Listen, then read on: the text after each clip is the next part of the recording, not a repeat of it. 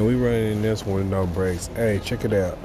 If you're out there doing your thing and what you're doing, if you ain't right, hey, we all know how that goes. But especially if you're married or whatever, or, if you're in a serious relationship, hey, if you're a guy, hey, remember, let that outside woman stay the outside woman. Don't let it go no further than that. Try to have no ties. Don't get in your feelings. Don't get in your emotions. Because at the end of the day, you're going to have to understand something.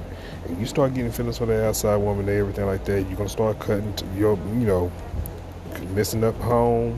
And not only that, she's going to notice that she has to put her hand on you, because the first thing she could say out of her mouth when she starts meeting other people or doing things that you don't really like, first thing going to be out of her mouth is, you're married.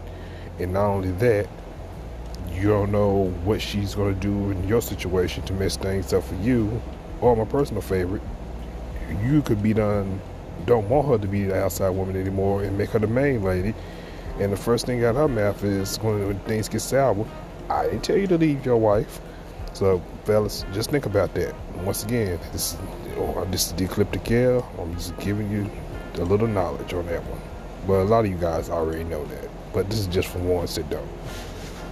Later.